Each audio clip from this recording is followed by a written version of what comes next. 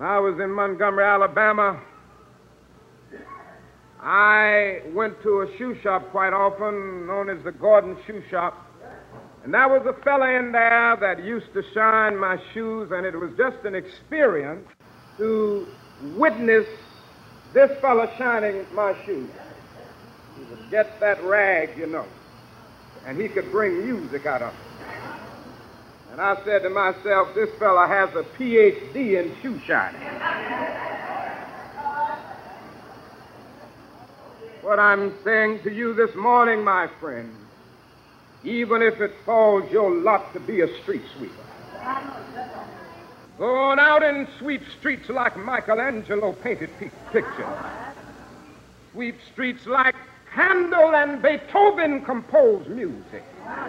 Sweep streets like Shakespeare wrote poetry. Sweep streets so well that all the host of heaven and earth will have to pause and say, here lived a great street sweeper who swept his job well. If you can't be a pine on the top of the hill, be a scrub in the valley, but be the best little scrub on the side of the reel. Be a bush if you can't be a tree. If you can't be a highway, just be a trail. If you can't be the sun, be a star. It isn't by size that you win or you fail. Be the best of whatever you are. I wonder when the last time it was that you freshened up your resume. Anybody have sweaty palms? Just thinking about it? Maybe you're a college grad and you've just finished up your degree and you're heading out into the world and you're already making your way to apply to various positions. You've got a resume right there in your active folder on your computer. It could be that you've been at a job that you've been at for years and you've come to a place where you're just thinking that maybe it's the right stage and time to look at the next step in your career. Could be that you've recently been through a season of unemployment and you don't even want to think about resumes because you've sent out scores and scores recently all over the place. Or maybe you've never created a resume at all. Could be that you're a person who has created your own jobs, you've been your own boss, and you've made your way through life that way. Or maybe you're a stay-at-home mom or dad, and you don't have a resume, but if you did, it would be very interesting what might be on there. You think about it. Some big and small accomplishments, like brought life into the world and played the role of the Tooth Fairy 34 times, things like that. Well, career experts tell us that the best resumes are the ones that tell a compelling story. Ones that choose cogent sentences and carefully worded bullets that together weave a story, a narrative that explains and expresses your life and your work story. So depending on the job that you're applying for, however, you know that the resume might highlight, different resumes might highlight different strains of that story, like subplots that start to come towards the center, depending on what job it is you're applying for. And so like a song, there's a melody line, and then there's accompanying harmony. And as you change, apply from one position to another, that melody line might just shift slightly. Well, for 2 weeks, we've been inviting you to thoughtfully consider your work and your life at work. And this morning, we're not going to ask you to take out your resume and to dust them off. But we are going to ask you to consider an interesting question. The question is this: what might your resume look like if it were written from the vantage point of the mission that God is calling you to in life? What would your resume look like with that as the driving storyline, as the driving narrative? So what accomplishments would you highlight? What working relationships would you draw people's attention to? What common themes might show up in a resume like that? Well, this year at Grace Chapel, we've been exploring what it means to live our lives on mission. And so from September until now, we've been learning how to align our lives, our everyday life, with the heart of God and His heart for the world. And now we're not just talking about our lives on Sundays and midweek when we gather for small group or for Bible study. We're talking about our everyday lives. We're talking about our Monday through Friday life. We're talking about our 40 to 60 hour a week life at work. We're even talking about hump day life in the middle of a long Wednesday. Added up to a lifetime, it turns out we spend over 100,000 hours of our lives doing the work that we're called to do. And if that's true, then it stands to reason that what we do at work must play a part in the mission that God calls us to do in this world. And so during this 4-week series on work, we've been discovering some things about work. Mostly we've been discovering that our work matters. And it matters in ways that are more important than maybe we've ever considered before. Last week we learned that 2 weeks ago, we learned that our work matters when it contributes to human flourishing. Last week we learned that our work matters when it's done for Christ and His kingdom. And this week we're going to find that our work matters when it brings people closer to Christ. Our work matters when it brings people closer to Christ. So let's jump right in. We're going to take a look at a passage that is found in the second book of Corinthians, second letter to the Corinthian church. And as I read this passage this morning, I'd love for you just to indulge me for a moment. I'd love you to close your eyes and imagine the place it is that you'll find yourself at the beginning of your work week, Monday morning. Although Monday's a holiday, let's make it Tuesday, okay? So imagine that place where you work. Maybe it's an office, maybe it's a cubicle, maybe it's a classroom. It could be that in your car on your way to clients or in a big meeting. So just close your eyes and picture yourself at work as you hear these words. 2 Corinthians 5, 17 to 20. Anyone who belongs to Christ has become a new person. The old life is gone, a new life has begun. And all of this is a gift from God, who brought us back to Himself through Christ. And God has given us this task of reconciling people to Him.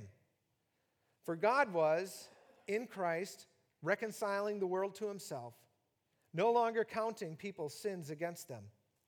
And He gave us this wonderful message of reconciliation. And so we are Christ's ambassadors, as though God is making His appeal to the world through us. We are Christ's ambassadors, as though God is making His appeal to the world through us. You can open your eyes. Just a few comments before we explore exactly what these verses are calling us to, especially as it pertains to our work life. Throughout the Bible, we need to understand that we find that God is the main worker in the story. And we find God at work throughout Scripture. And we find that His work is primarily a twofold work. First of all, we see that God is engaged in the work of creation. We talked about that a few weeks ago, Genesis 1 and 2. God created everything out of nothing. Once He created, he went to work separating and organizing light from darkness, night from day, earth from sea, ground from sky. And so he was at work in creation. Then He filled the earth with richness and beauty, animals and vegetation, fish and fowl. He just proliferated the world with all kinds of beauty and diversity and goodness and richness. God's creative work found there in Genesis 1 and 2. And then, of course, at the end of creation, He creates human beings, man and woman, as the pinnacle of His creation. And it was very good. But what did He do right at that moment? Right at the moment when He created the world and then created us, He commissions men and women. He commissions them to do their work. Just like we've been commissioning people throughout this series at the end of the services, commissioning people to go out and do work in their particular sector of work from week to week. He commissioned them. He stood them up before Him. Of course, it was just Adam and Eve at that time, and you're all wearing more clothes than they were at that moment, but He commissioned Adam and Eve. And he invited them into the task of creation with him. Amazing.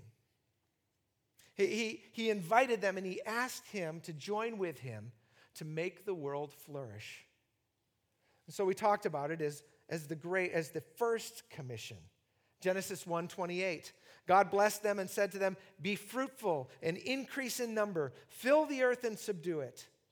And then Genesis 2:15, he took the man and he set him down in the Garden of Eden to work the ground and to keep it in order. God commissioned man and woman to work. And so that invitation still remains with us. That first commission still is ours as well. We, with God, contribute to the flourishing of the world around us, our neighborhoods, our communities, our cities, all of society. And so when we contribute what we have to the good of the world around us, we join God in this great work of creation and of sustaining creation.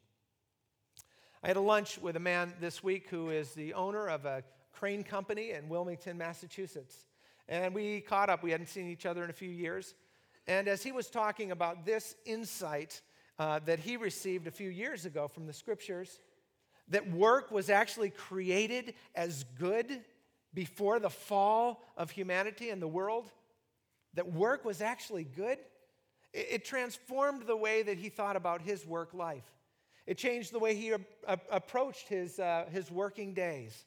Every morning he went to work, and he recognized he was joining with God to contribute to the good of the world, the flourishing of society and humanity. And I would imagine that many of you have been doing that these last few weeks as we've been reflecting on the significance of our work as it pertains to this. It's humanity's first commission. But the fact is, something happened after creation. Things fell apart. Sin entered into the world. Death and disease and sickness and stagnation and fracture in relationship, conflict and turmoil entered in. And into a world in which human beings were once in right relationship with each other and in right relationship, attuned with God, comes this opposing force to God's goodness that has changed everything about the world. Since that time, our contribution to make the world flourish has its limits. Added to our work comes this frustration that it's hard and toil. We know this, and we feel the effects of the fall. As good as any of us are at the work that we do, and as much goodness we bring to every morning of the week we walk into the place where we work, we find ourselves bumping up against the brokenness of the world and of each other all the time. Counselors and therapists, they know this when they sit down with a client and help them make their way through a challenging life experience. They know they can help, but they know they can't sort out what's at the very root of the trouble. Law enforcement, they crack a big case, but the fact is there's a queue of other cases just waiting in the wings that will never be gone, never be completed. Doctors make amazing progress against disease, but that snarky online newspaper, The Onion, reminds us in an article that they published back in 1997 that the world's death rate is holding steady at 100%. Still it is. There it is. And can I tell you, that chart hasn't changed much since 1997. And so as satisfying as the work is that we do and as meaningful as it can be, we know that there's something at the core of the world that needs greater fixing than we can offer. And this is where God again steps in and begins his second work.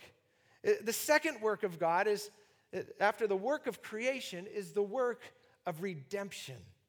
The work of redeeming the world, of making it right once again. And so in response to the brokenness of the world, God gets to work. And in the person of Christ, what he does is he comes into the world. He comes into the brokenness and literally takes on the brokenness of the world onto himself in the person of Jesus. And at the cross, Christ bears the brunt of all humanity's sickness, shame, hurt, frustration, death, and sin right there. And as we offer ourself to him and our sin to him, he gives back to us the kind of life that only Jesus can make available. It's the work of redemption. And it's this gift that he shares with the world for anyone who's willing to receive it and to take it. And so what did he do in the midst of this work? In the midst of the work of redemption? The same thing he does in the work of creation. He calls people. He commissions people into this work of redemption with him. And so there they were, standing before Jesus went back to the Father after he rose from the dead. And Jesus stands there with his disciples, and he commissions them into the work of redemption. He says, "Therefore go and make disciples of all nations, baptizing them in the name of the Father, Son, and Spirit, and teaching them to obey everything which I've commanded to you." We call this the Great Commission. The Great Commission. It's found in Matthew chapter 28, verse 19 and 20. And in case you thought that the Great Commission was only for his followers, for those 12 that followed him around, Paul reiterates this to the entire church in the passage we read at the beginning. We are Christ's ambassadors, as though God is making his appeal to the world through us. The appeal that God is making to the world through us is that appeal of a redemptive work that's been offered and extended to everyone. And so we are Christ's ambassadors. It's always remarkable to me that God invites us into the process of doing his work with him. Often I wonder, isn't there work that only God really is qualified for? Is it right for him to ask me to join with him in what he's doing? Let's leave it to the experts. I often compare God's attitude towards my own with some of the work that I have to do, say at home. I like the kitchen cleaned, and I like it cleaned a certain way. And I find myself often saying, you know what, guys, just leave the kitchen and let me at it so I can make sure it's done the way I like to. My kids actually love that, I found out. But God doesn't work that way. In all the work he does, he says, come on into the kitchen with me. Join with me in my work. I not only want you to come, but I need you. I need you to be there with me. And so if the world is to know about Christ's redeeming work, then God invites us, asks us to be witnesses of his in this world, to be ambassadors of his, of the message that he offers. So the question is, in those 100,000 hours of yours that is your life at work, what does that look like? What does it look like for you in your office or your workplace to be God's ambassador, as if God were making his appeal to the world through you? Well, I would offer 4 ways this happens, and as we go, I'm going to tell a few stories. But I would suggest, first of all, that God makes his appeal through us when we do our best work. When we do our best work. You know, we don't have to dwell long here. Brian mentioned it last week, the quality of our work, and Martin Luther King Jr. spoke to it well. The quality of our work speaks volumes to the people around us. If you're a street sweeper, then sweep streets like Michelangelo paints a painting. Sweep streets like Handel and Beethoven composed a symphony. Sweep streets like Shakespeare wrote poetry. Sweep streets so well that all the hosts of heaven and earth will have to pause and say, here lived a great sweet streeper who swept his street well. You try saying that. And I can barely do it justice myself. But what a rich message that is. That in doing our work with excellence and with intensity and with effort and with all of what we have to offer, we dignify the work that we do. Do your work as if you were doing it for God, as if it were simply an act of worship to the one who created you and has given you good things to do. I wondered, at your work, do people know that when they give you a responsibility, that it's as good as done? They know it's secure with you and it's taken care of. At work, I wonder, do people love having you do what you do alongside of them every day? Are they glad to be a part of your team? Do they enjoy the contribution that you make?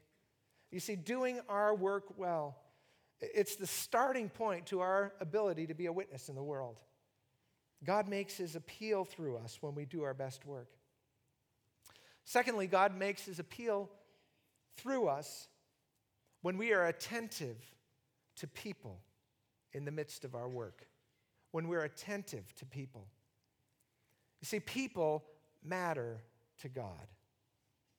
I think back on the way that Jesus lived his life and the value that he demonstrated to those people that he came into contact with every day.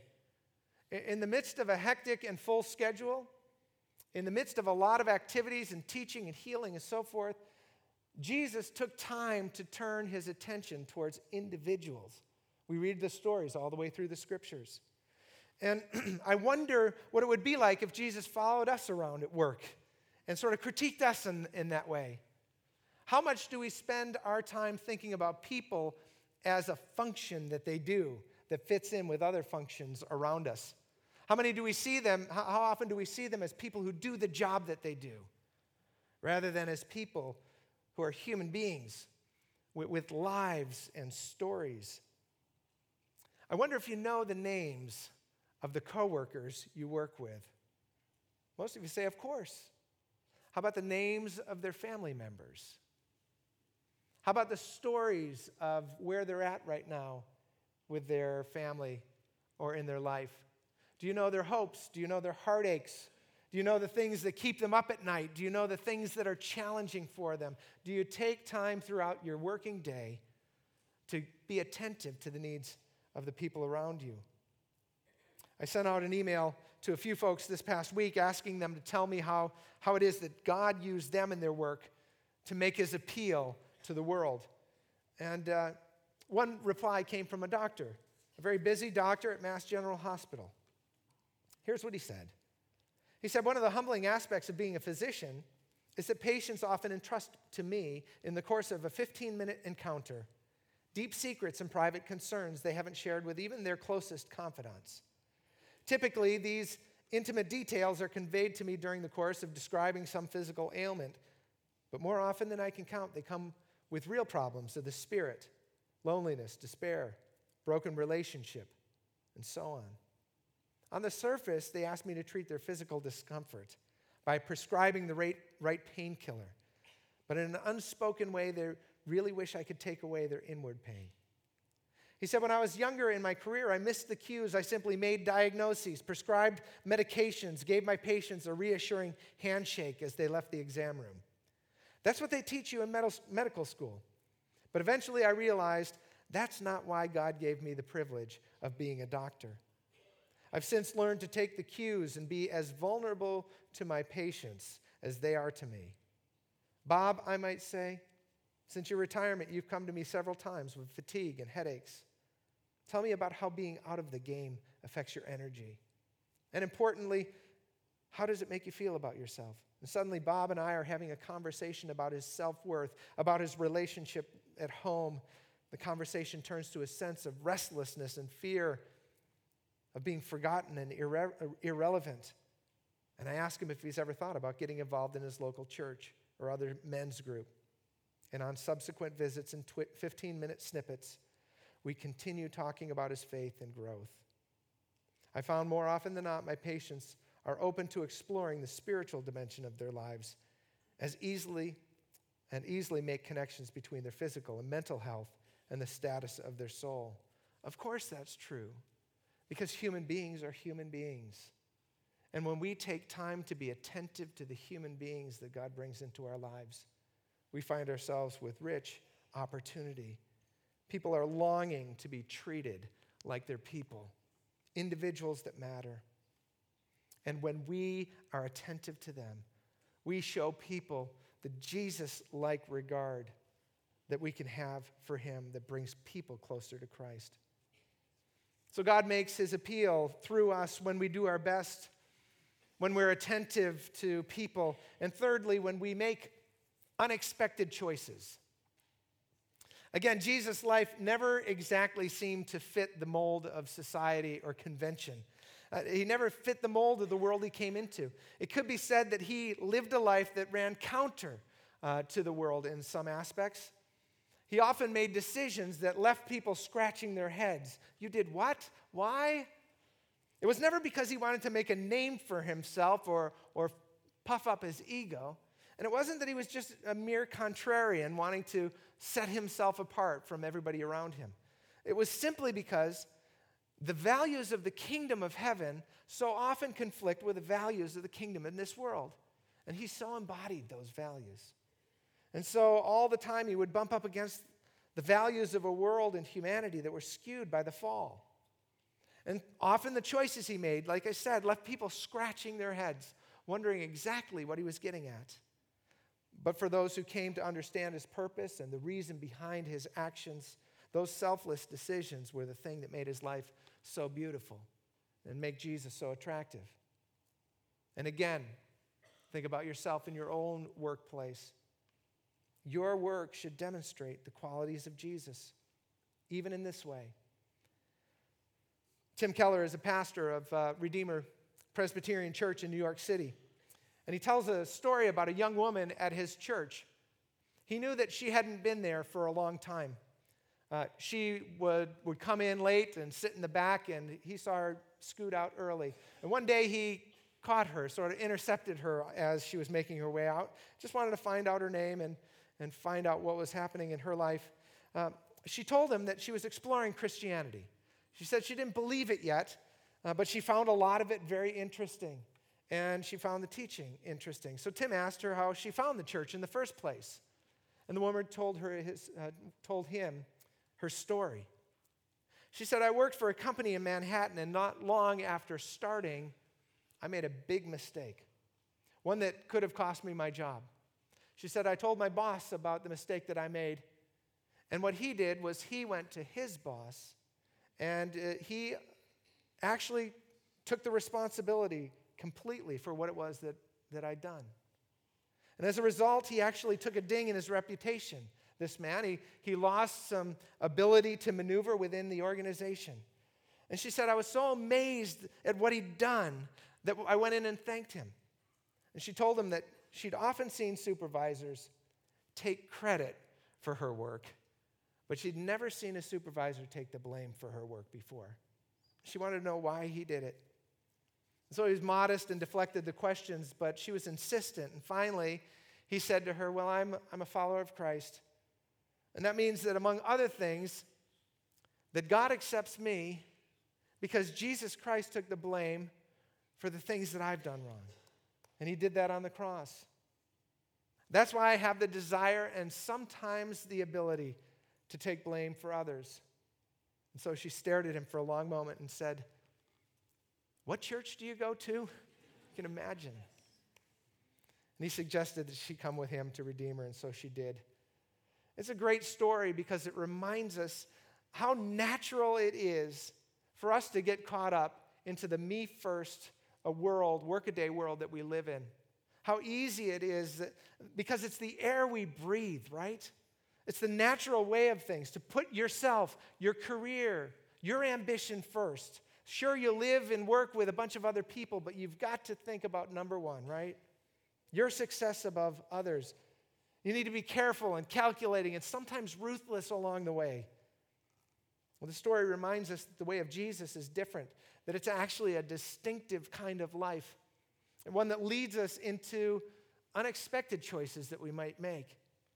And those unexpected choices are opportunities that often bring us to put other people's interests before our own and lead us into some amazing conversations because we're demonstrating the values of the kingdom and the life of Jesus where we work. It's God making his appeal through us. And he does it when we make unexpected choices. And then finally, God makes his appeal through us when we find our voice. When we find our voice. Of course, there's going to come a time when it's the right moment to speak, to put into words the faith that we have in Christ, to express and explain the joy and satisfaction and fullness that comes as a result of our finding forgiveness and freedom and newness of life. But it usually begins when people start getting to know who you are. As a matter of fact, all the things we've talked about to this point often come before you earn a right to say anything. But at some point, they find out what it is that you're really all about.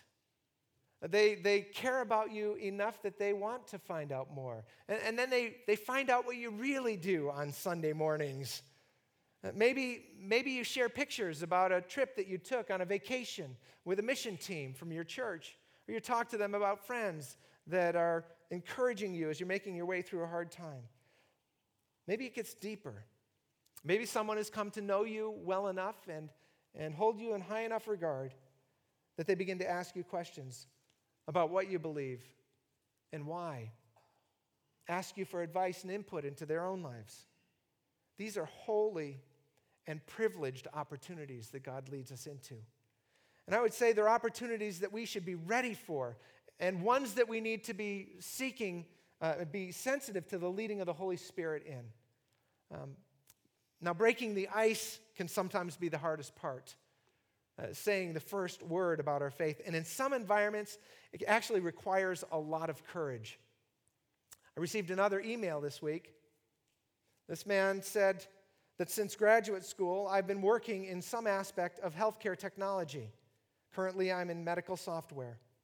A few months ago, I attended a medical conference, and when I arrived, I bumped into the conference chair, the head of a major institute at a major university in the United States. After the conversation, he invited me to join him and have some of his colleagues at their table, to join him and some of his colleagues at their table during the opening reception. The talk soon turned to some big scientific challenge.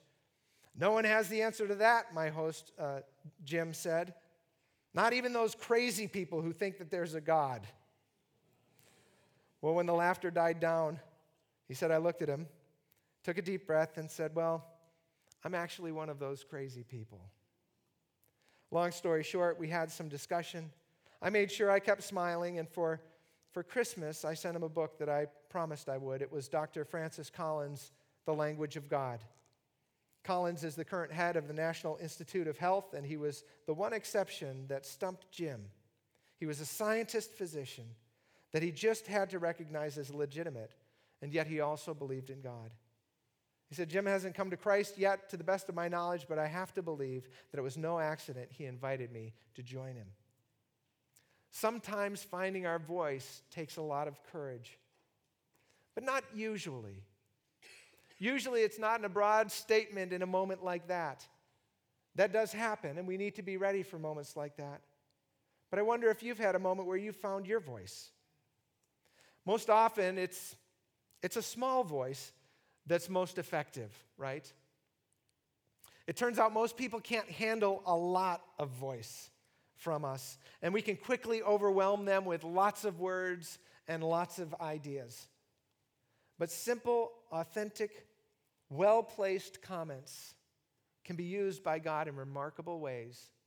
They often become touch points that get circled back to from a coworker, colleague, or classmate. So how about you? How is God making his appeal through you in your workplace? Is he? Are you allowing him to? Maybe it's through your diligence at work. Maybe it's through your attentiveness to people.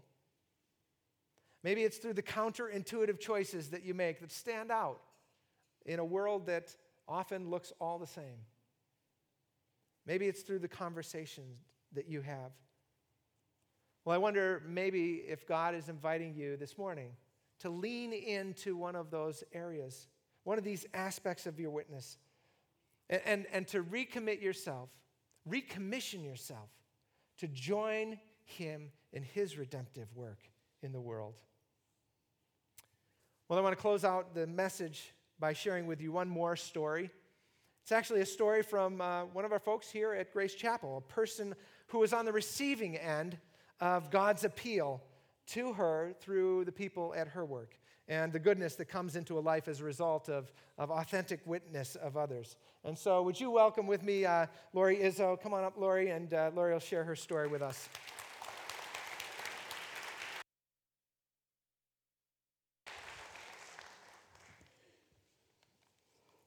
Good morning, everybody. I'm privileged to share my story with you. My husband and I are both psychiatric nurses. We married later in life and had our children in our 40s. I like to call us late bloomers. I work days in management, and my husband works the night shift. And we did this so that we could provide coverage for our kids. We were a very fragile but well-oiled tag team. We worked hard and filled our home with stuff. And so we made the decision that a lot of people didn't at that time. We bought a bigger home. That's when our lives really started to come apart. Within 6 months, the housing market collapsed and we lost all our equity in the home. Our young son, who struggled with developmental and learning disabilities, also hit a wall at that time and became profoundly depressed.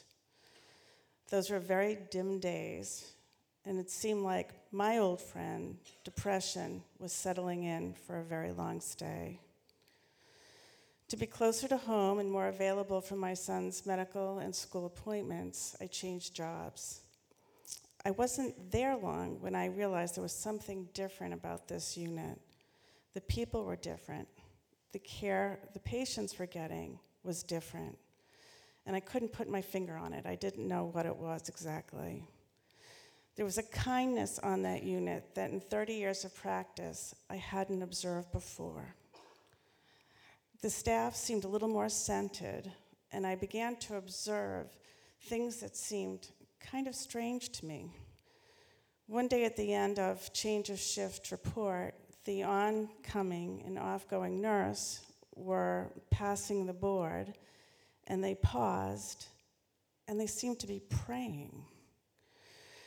What? It was quiet, it was really unnoticeable, but really, they were praying. Later on, I learned that these two nurses prayed for the safety and healing of their patients before and after their shifts. Within a few months at this job, we had a big licensing inspection. The surveyor came and did his job, and at the end, he asked to meet with a patient on our service. The one he chose had been hospitalized there for a long time and had a very difficult stay. And I was a little nervous about what she might tell this inspector. And what she said stayed with me and will stay with me for my entire life. This patient said that when she was at her most distressed, a nurse asked her if it would be okay if she prayed with her. The patient cited that act as the turning point in her recovery, and we got the best survey we've ever had. He liked that answer. I began to think and realized, I think God is on this unit. Didn't he know that God wasn't allowed on psychiatric units? I kept my suspicion to myself, but I left the door slightly open, just in case. Oh God, I remembered him. I had grown up learning to be afraid of God, but the people here seemed comforted and strengthened by him. Months later, I was leaving work on a Friday after a challenging week. I was my usual frazzled self, and I couldn't find my keys to get out of the locked unit. One of the counselors, Janet, offered to unlock the door for me, and as she did, she said, "Have a good weekend, Lori. And if you're interested, there's a service at Grace Chapel in Lexington on Sunday that you might appreciate." No pressure, nothing too obvious, but the seed was planted. Well, that Sunday I packed up my children and we sat in the last row of the balcony. We'd never been into a place like this before. It was the Sunday that Pastor Brian was preaching about affluenza. I knew then that Jesus brought me to this place on that day to hear these words. It didn't come as a bolt of lightning, but Sunday after Sunday, alpha class after alpha class, I came to know that the emptiness I always felt could not be filled with stuff or by outrunning myself at a frenetic pace. It could only be filled with God. God was the missing anchor of my life, and no matter what actions I did, no matter what I tried, without him in my life, I would be off center and always slightly out of sync. These people from my job brought me here to this place, and God saved my life. He pulled the shade up for me and turned the lights on. My life is better now. My son is at a school where he is thriving, and he's now thinking about going to college. My daughter will begin college in September, and I believe that she set off on a track that was set through her time at Gravity. Our family is strong and stable. Leonard Cohen, in his poem Susanna, wrote that only drowning men can see him. In healthcare, we're surrounded by individuals who feel like they're drowning as they face medical and psychological crises. But what I have learned from my experience with a fabulous group of colleagues is that people who are drowning are not all in Johnnies or in beds. They may be the ones in suits, they may be in the C-suite, they may be across the hall. The invitation that you extend may be soft, quiet, and slow, but it may be the life preserver for a drowning colleague. I know that it was for me. Thank you.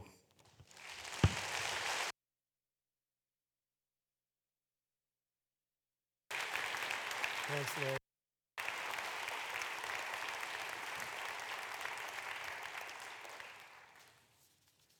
You know, it often doesn't take much. Just a word, an action, a prayer, being caught praying. It doesn't take much, but we have the opportunity to be ambassadors for God in the world, to be the means by which God makes his appeal through him and through us. Let's consider that as we head out into our work week this week. Well, for the last few weeks at the end of the service, we've been commissioning people to live out their God-given mission at work. And so as we end this service, we are also going to have a time of commissioning. The first week we prayed for folks in the home and education and home building fields. Last week we prayed for those in the fields of commerce and culture making. And this week we'll be praying for those who serve in the sector of healthcare and human services. So we'll put that on the board. We're going to release our other campuses to their own congregations to pray for them and commission them. But here in Lexington and in the courtyard, if you are in these fields serving throughout the week, if you just stand for us, we'd like to pray for and commission you. Go right ahead, stand right up. I've invited Celeste Wilson, who is a member of Grace Chapel and also the medical director of Boston Children's Hospital's Children Protection Program, to come and commission us this morning.